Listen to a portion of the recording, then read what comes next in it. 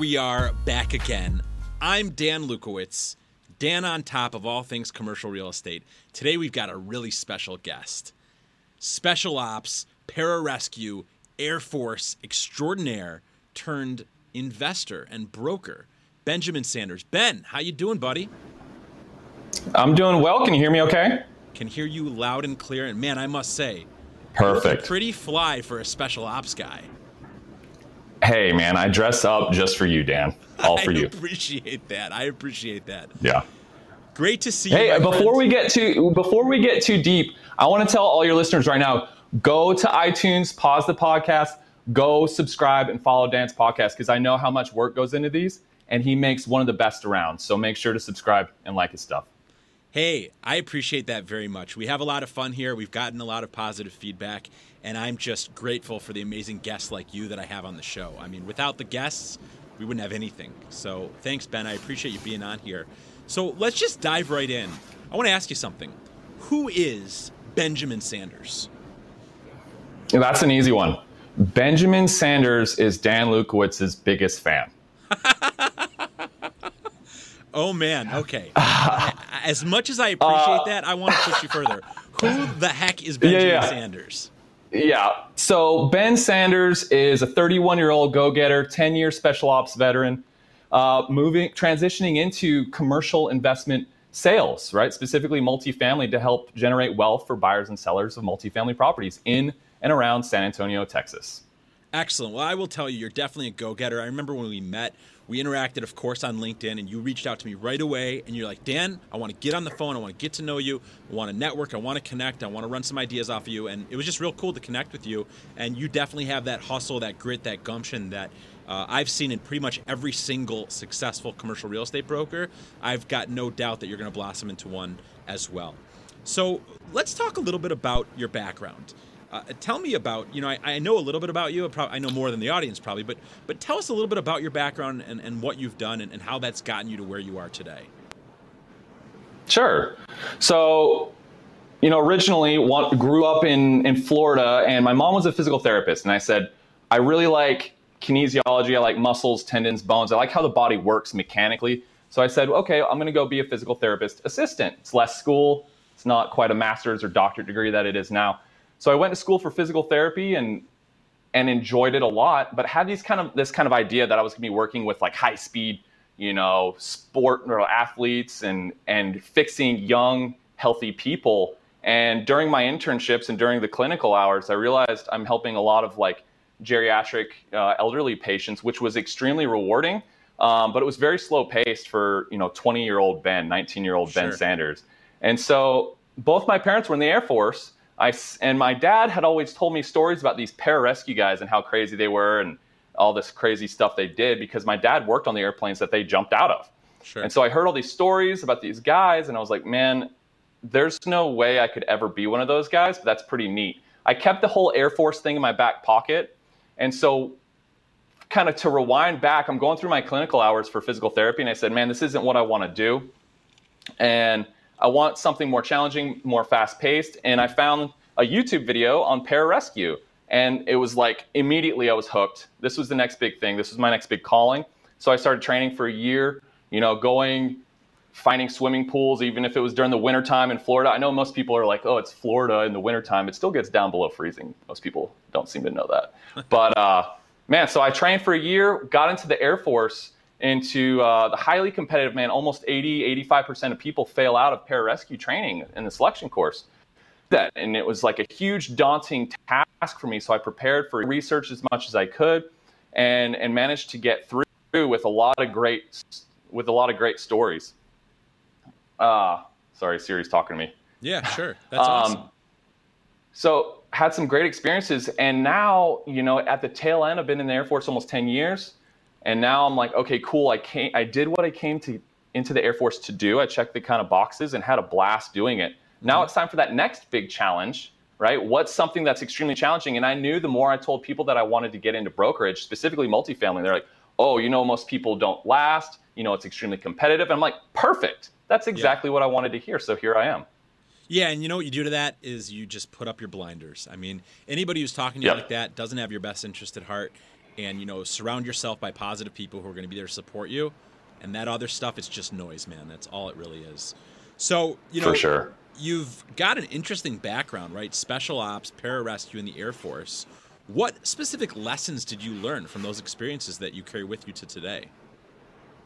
I think the biggest lesson that I've learned, and now if your audience isn't aware, right now I'm an instructor. So I'm the very instructor that I used to hate as a student, right?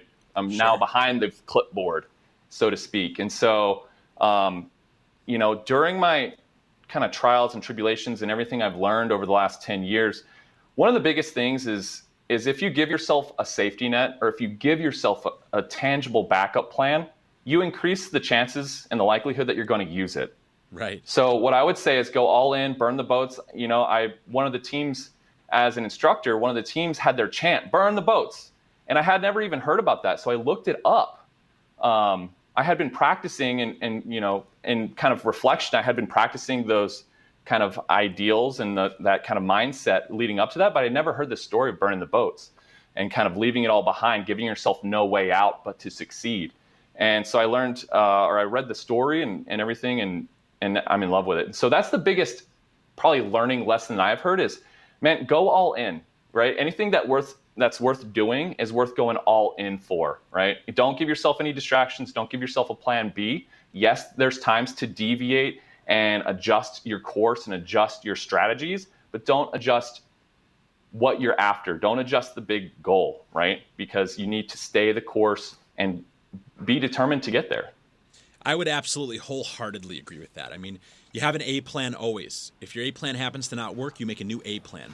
But I was recently reading, actually, on social media about another individual who said the exact same thing. He said having a B plan is an insult to your A plan. And having a B plan is taking away your headspace and your energy and your intention from your A plan. So, I mean, I agree with you. When you're all in something, when I'm unifocused, that's where I've seen the most amount of success. I think it's something that all new investors should pay attention to. Obviously, there's a time for everything, but once it's the time, make it the time and give it that shot. Give it 100% and see what the results are. So absolutely, absolutely. Go ahead. Was there something else you wanted to add? Well, I was going to say, just as an instructor, like I've seen thousands of students come through this extremely grueling course that requires total commitment. It requires 100% commitment to get through, period. Right. And so I know I can already tell if I ask a student, hey, Joe, whatever his name is, right? What's your plan if you don't make it through here? And he starts to go in detail on what his plan is. I already know it's over. And I know a week later he'll be gone. And 99% of the time is what happens. So just wanted to drive that point home, and we can move on from there. Yeah, so great to hear another all-star powerhouse guy echo those words. I think it's really important. So, again, special ops, pararescue in the Air Force, right?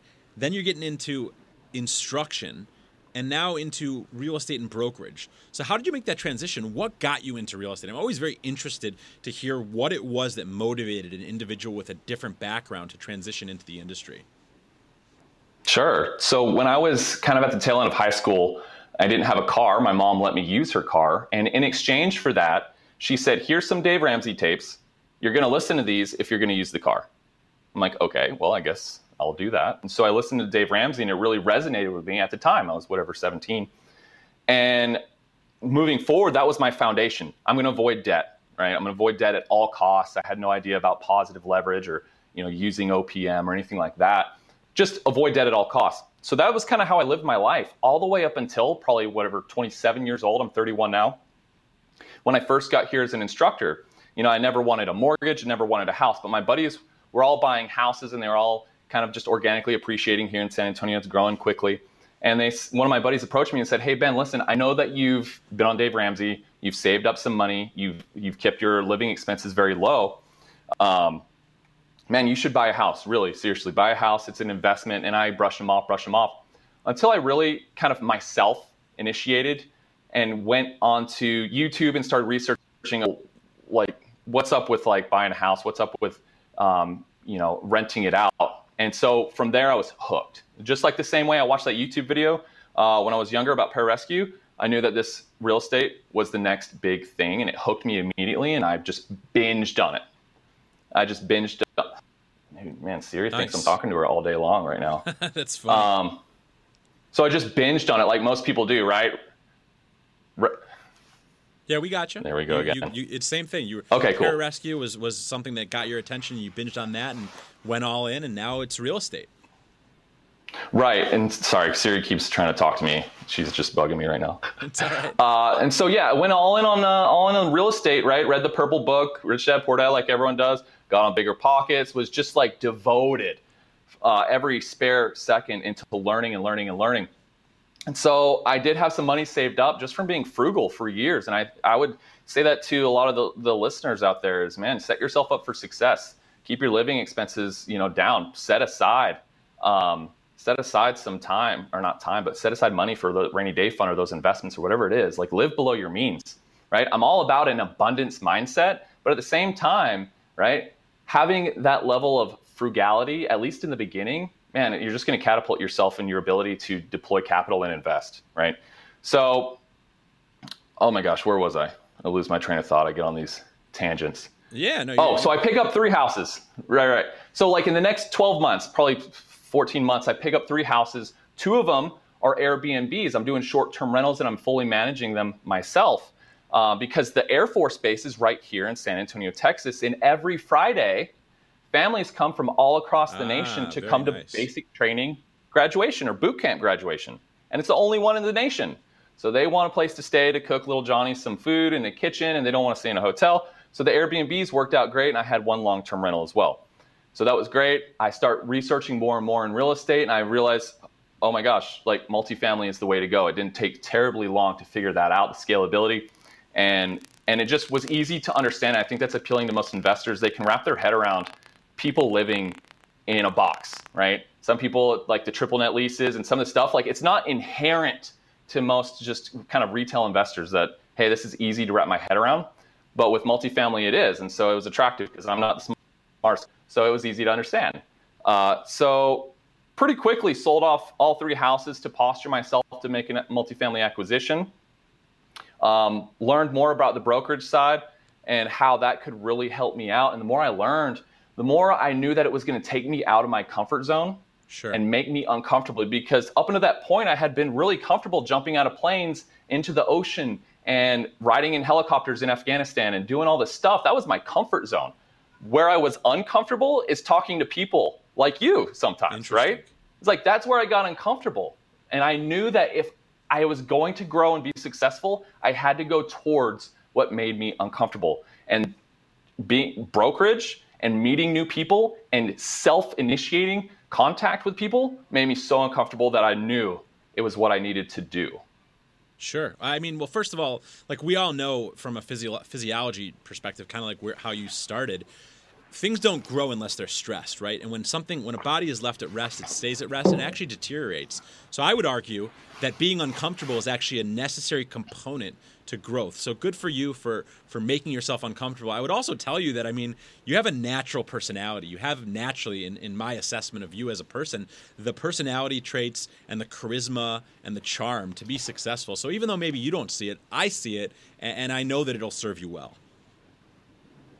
Well, thanks. I appreciate that. Yeah. It's something I've had to like wrap my head around, a little bit. Like I tell all my friends, like, I'm an introvert. I'd rather stay at home on a quiet night by myself and read. And they're like, you're kidding, right? Like, you're the most outgoing, like, eccentric guy I know. Like, there's no way that, So it's weird. It's kind of like I have a perceived internal introvert, but I do love meeting new people. So Sure. It is what it is. Well, let's push you a little bit further out of your comfort zone, Ben. I want you to take the mic, turn it around. You gave such a great, intro there about people wanting to should subscribe and give 5 stars and all that stuff. What questions do you have for Dan on Top? Okay, number 1, how do you get your hair to look so good? Because I've been working on it here, but yours is kind of outdoing me here. No, I was thinking about this because I know you kind of switch it around sometimes on your guests, and so I prepared a little bit, and this is a little self-serving, but I would say, you being a successful broker, what kind of 3 pieces of big advice would you have to a brand new broker starting out? Well, number 1, and I would say the same thing to an investor starting out. I actually got a call yesterday from somebody who was connected to me. They wanted to know about my experience flipping houses, and I told them the same thing I'm going to tell you.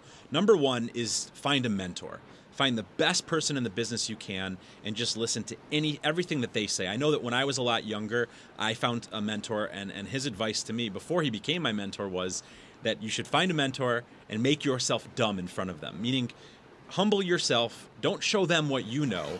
Just grab onto them and learn from them.